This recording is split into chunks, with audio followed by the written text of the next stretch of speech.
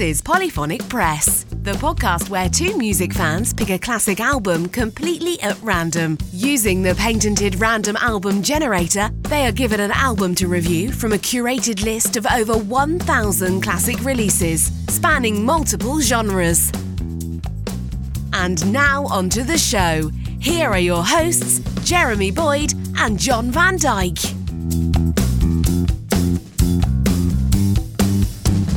Hey, welcome to Polyphonic Press. I'm Jeremy Boyd. And I'm John Van Dyke. And let's not waste any time. We've got the patented random album generator right in front of us here. So let's hit the button and see what album we're going to be listening to this week. And the album we're going to be listening to is The Police, Outlandos d'Amour. Oh, cool. Okay. I think this is I'm pretty sure this is their debut album. Interesting. It's not one that comes up that often. No, everybody always goes to, like, Synchronicity is the big album that they put out. But I think there's been a couple hits off this one. Yeah. Okay, so this is what it says on allmusic.com. While their subsequent chart-topping albums would contain far more ambitious songwriting and musicianship, The Police's 1978 debut album, Outlandos d'Amour, translation Outlaws of Love, is by far their most direct and straightforward release. Although Sting, Andy Summers, and Stuart Copeland were all superb instrumentalists with jazz backgrounds, it was much easier to get a record contract in late 70s England if you were a punk/new wave artist. So the band decided to mask their instrumental prowess with a set of strong, adrenaline-charged rock, albeit with a reggae tinge. Some of it may have been simplistic, Be My Girl, Sally, and Born in the 50s, but Sting was already an ace songwriter, as evidenced by all-time classics like The Good Girl Gone Bad Tale of Roxanne, and a pair of broken-hearted reggae rock ditties, Can't Stand Losing You and So Lonely. But like all other Police albums, the lesser-known album cuts are often highlights themselves. The frenzied rockers Next to You, Peanuts, and Truth Hits Everybody, as well as more exotic fare like the groovy album closer Masako Tanga and the lonesome Hole in My Life. Outlandos d'Amour is unquestionably one of the finest debuts to come out of the 70s punk/new wave movement. Sounds like it's going to be a bit of a riot, so that sounds all right. All right, so here we go. The album starts off with the song Next to You. So here we go.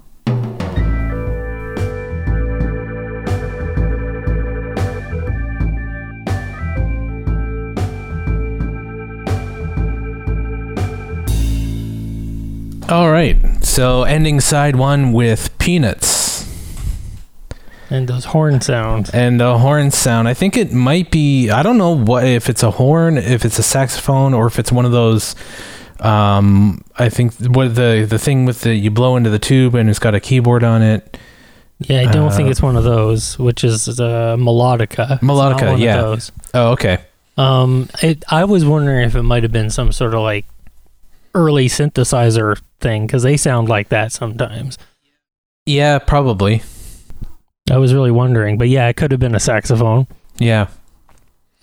Yeah, this, I'm actually familiar. I actually have this album on CD, and I'm pretty, I've listened to it a few times, and, yeah, it's bringing back a lot of, like I'm sort of remembering what this album actually has on it.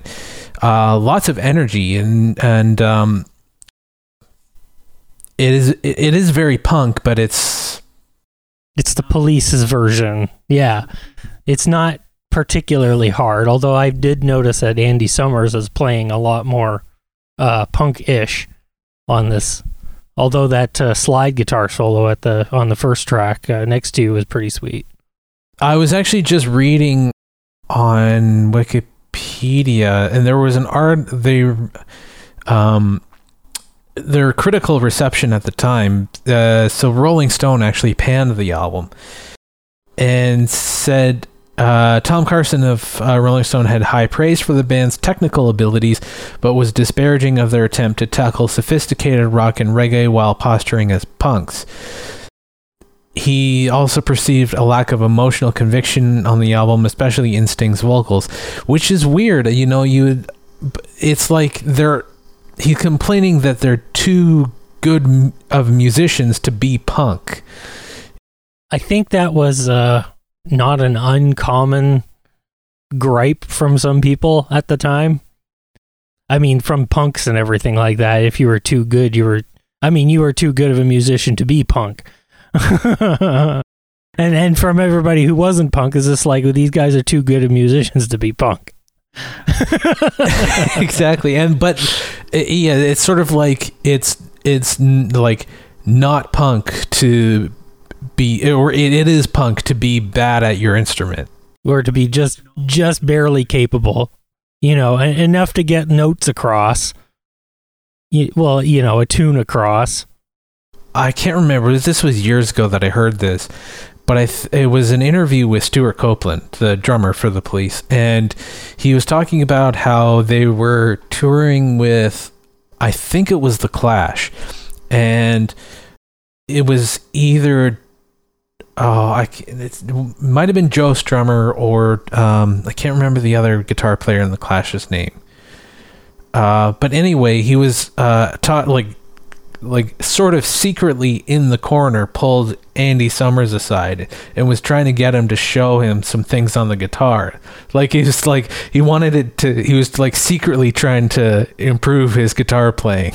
It sounds like something maybe Joe Strummer would have done, because he actually had like respect for musicians and whatnot. Yeah. So, but it could have been, the Clash were a little bit, they were as punk as they were. They had a lot more respect for like the sophistication of some other like musical genres and stuff like that. Whereas like the Sex Pistols were, well, actually they did too, but they just weren't open about it. That's right. Yeah. Yeah, I remember was that Jonesy. He has I don't know if you've heard his radio show or clips of it on YouTube. No. But he Steve Jones is his name. And he's the guitar player for Sex Pistols, and he has a radio show where he interviews a whole bunch of musicians. And he was interviewing Steve Perry, the singer from Journey. And he was saying, like, when they were touring around, he had to hide his Journey albums because he was like he was into it, but he couldn't show that he was like into like this sort of soft, sort of semi-progressive rock. He says he had to.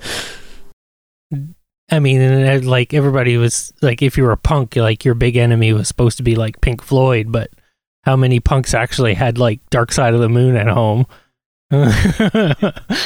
Because good music is good music. Right.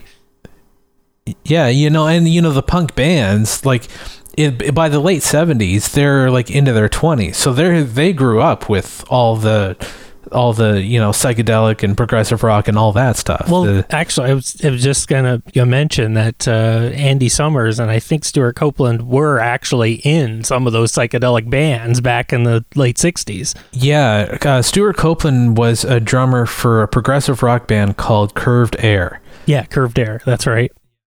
And I'm trying to think, I can't remember the band, but Andy Summers was in one too.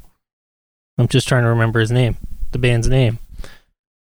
Well, he's been in a few bands. He's been in the Police, obviously. Dantillion's Chariot. That's the one I was trying to think of. But what are the other ones? The other one is Soft Machine. Oh, was he in the Soft Machine for a little bit? I know I've heard Stuart Copeland talk about how they had to like sort of cover up. They could have had to hide their past and sort of not let on that they knew all these jazz chords and stuff like that. Yeah, really. Yeah. And if you're in the Soft Machine, you used a lot of jazz chords. Yeah. So. But this album, I mean, the production on this album I noticed is very dry, and which is very like different from the the following releases from the Police, because at least, especially on the drums, you hear a lot of reverb, and Stuart Copeland tuned his snare drum up really high, but this one is sort of, in the middle. So it's like a sort of a typical 70s production, but then I think on the next album they sort of said, okay, we want to do something. He got that 80s different, polished thing unique going. Yeah. So it's interesting to hear that sort of. Yeah, Andy Summers is also like one of the pioneers of that real what is it, the chorus on his guitar, which not everybody's a big fan of. I mean, I'm not a huge fan of it. I think it has its place. It works in some places. I find. I think it was, what was the song? Hole in My Life. I thought that was kind of interesting. Actually, I think that was a phaser he was using on that. But that was a really interesting. I thought the time signature was really bizarre in that one too, which I like. I like weird. Yeah, it was different. They were showing their getting a little bit of progressive rock in there. Yeah, well, I mean, the fact that they're throwing, I think they kind of decided to do almost like the reggae thing specifically because I think they would have gotten too bored doing the standard, like 1-4-5 punk sort of other thing. So they kept it interesting by, well, let's do like a reggae thing, because the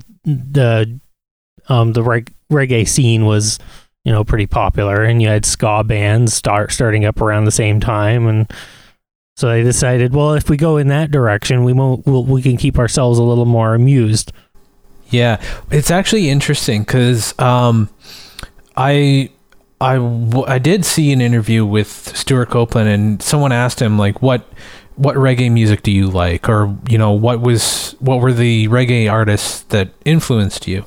And he said, actually, there weren't any.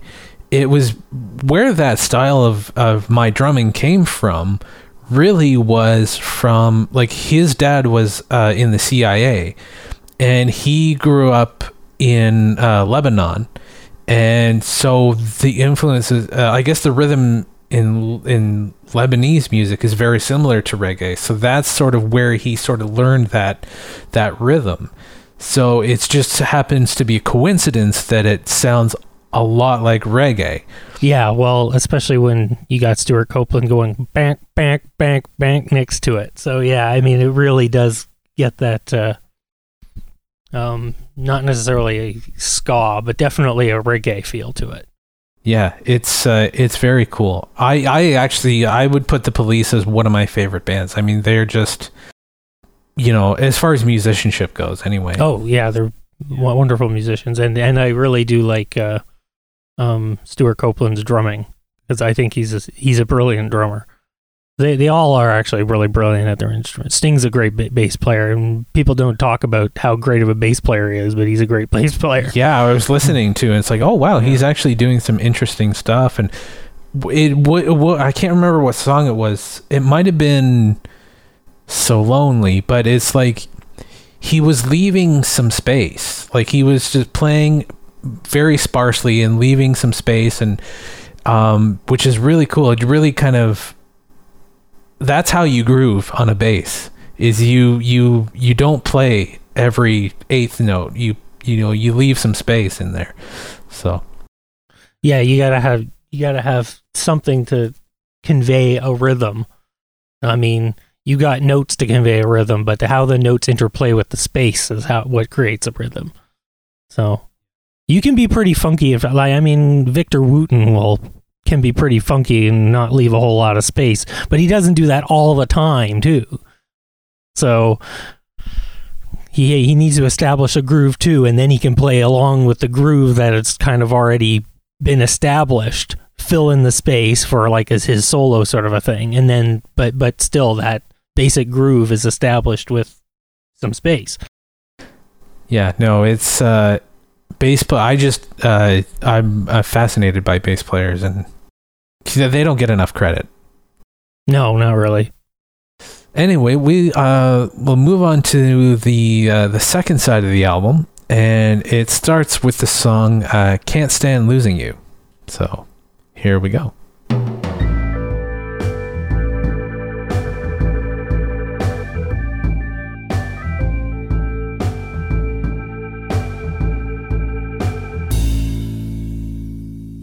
All right, ending the album with Masoko Tanga. So there's a jam, I guess, a loose jam, I guess. Yeah, which is probably the most unpunk thing they've done here. Pretty much, yeah. Yeah. It's actually, oddly enough, I could hear a bit of the Clash influence in that one. Thought that was sort of interesting. Just that basic rhythm kind of goes along. Like, and I think I sort of alluded to this. Like the Clash were a little bit more open with their musical influences. They may not have said so, but they wore them in their music a lot more openly. They weren't afraid to be a little more experimental than, say, a lot of the punk bands were at the time. Yeah, that's true. I mean, yeah, if you listen to a Clash album, there's, a whole bunch of genres that they're borrowing from and, taking from, and whether it's rock or blues or, R&B, Motown, there's a lot of stuff that they're just... Whether they're covering a tune or just like throwing a bass line in here that's clearly very Motown or something like that. Yeah. Yeah. That was a bit of a tangent though, but that's all right. I mean, we're talking about the Police here. Yes. Yeah, no, the second half, the album as a whole, I mean, this is... I don't know. It's hard to pick a favorite Police album, but this is definitely up there. I think it's cool to hear them, at their beginning, and sort of hear them when they were just starting out and just and to see where they would progress to. Yeah, this is a really interesting album. And it's weird, like the song Truth Hits Everybody. I can see maybe it's the chord progression and the whoa, that line, and then the melody and the playing on it and everything. I can hear like maybe like Green Day or Blink-182 doing that song. Like a very pop punk kind of thing, like a skater punk kind of thing. It's funny because I was sort of going in the other direction where I could hear like it sounded to me like the Nas song to me in some ways. Maybe it was partly the bell in there, but yeah, it's like Forget All About It. It sounds a bit like that one to me. Interesting. Okay. Yeah, that's okay. So that's kind of cool actually, that because I guess it's just kind of right in the middle there then, and on either side is maybe what it was influenced by and then what it influenced after, so that's kind of cool. Yeah. And then Be My Girl, Sally, that was the poem about the blow up doll. That was pretty funny. Yeah, I was more listening to the lyrics of Born in the 50s. Talking about, and it's sort of like a precursor to that Billy Joel song, We Didn't Start the Fire, of sort of just talking about, someone who's born like in the 40s and 50s and just like the 20th century, or the mid 20th century, all the changes that happened and all how crazy it all was and everything. So I thought that was really interesting, and sort of them saying, okay, this is what we've been through, this is who we are, this is what we've seen, this is what it was like when we were growing up, and now here we are. So I thought that was cool. But yeah, no, I really enjoyed this album. The Police are one of my favorite bands, and it's cool to hear like we didn't really talk about, because everybody knows about like Roxanne. I mean, that's been a radio song pretty much since it came out, And I just think like how, I wonder what it must have been like this stuff, like the punk and new wave was just starting to happen, and how, like, I've never really experienced a musical shift, you know? Like, the last big musical shift really was going from, like, the hair metal of the 80s into the grunge era. And there was a bit of a shift in the early 2000s with the sort of the garage rock revival bands. Yeah, but it wasn't as huge of a shift. It was a movement, but it wasn't too much of a shift. It was played on rock radio alongside, you know, Nickelback and whatnot, and it sort of slowly transformed into like indie rock and stuff like that. There's a bit of a crossover in there. There's some indie rock bands that sound kind of garagey, and then there were some garagey bands that kind of sounded very indie. Yeah, so I'm just like wondering what it must have been like going from like these long, like, progressive rock, like 7, 8, 9 minute songs, you know, albums where like it's one song per side, but it's really broken up into chunks, and all these concept albums. What it must have been like to go from that to all of a sudden hearing short, like, punchy rock and roll with, you know, 3 minutes and, you know, 3 chords, you know. It really depends on who you are. I think some people were, you know, relieved, and other people were let down. It's like the music used to be so intricate and now it's not. Whereas other people were like, oh my God, finally some real rock and roll again. So it just really depends on the kind of person you are. But yeah, to actually be around when that sort of a musical shift happened.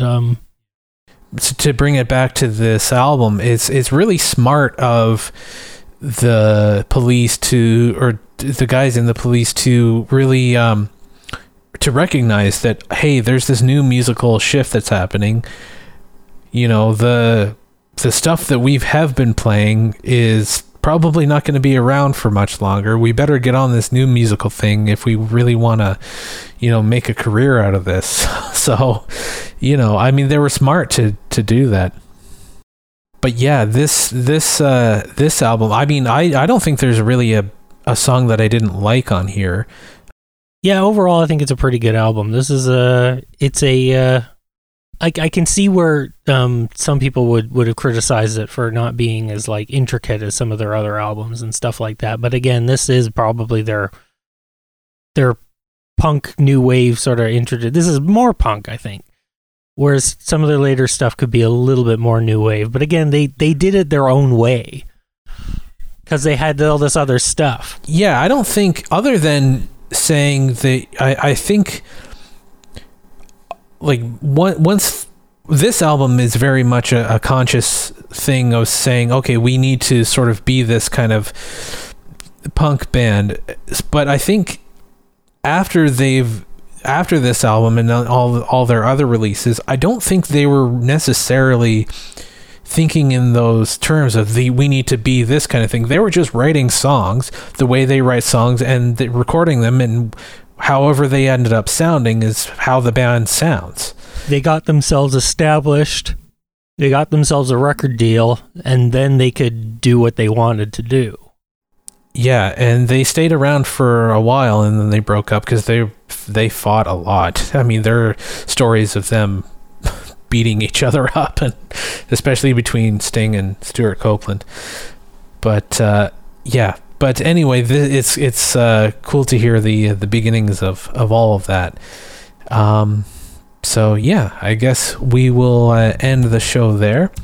Thank you so much for listening. If you made it this far, you can check us out on polyphonicpress.com. You can drop us a line there, and if you feel inclined and you want to support the show, you can do that at patreon.com/polyphonicpress. There's lots of cool perks there. You can get early access to these shows and a couple other things there. And yeah, I think that's pretty much it. I'm Jeremy Boyd. I'm John Van Dyke. Take it easy.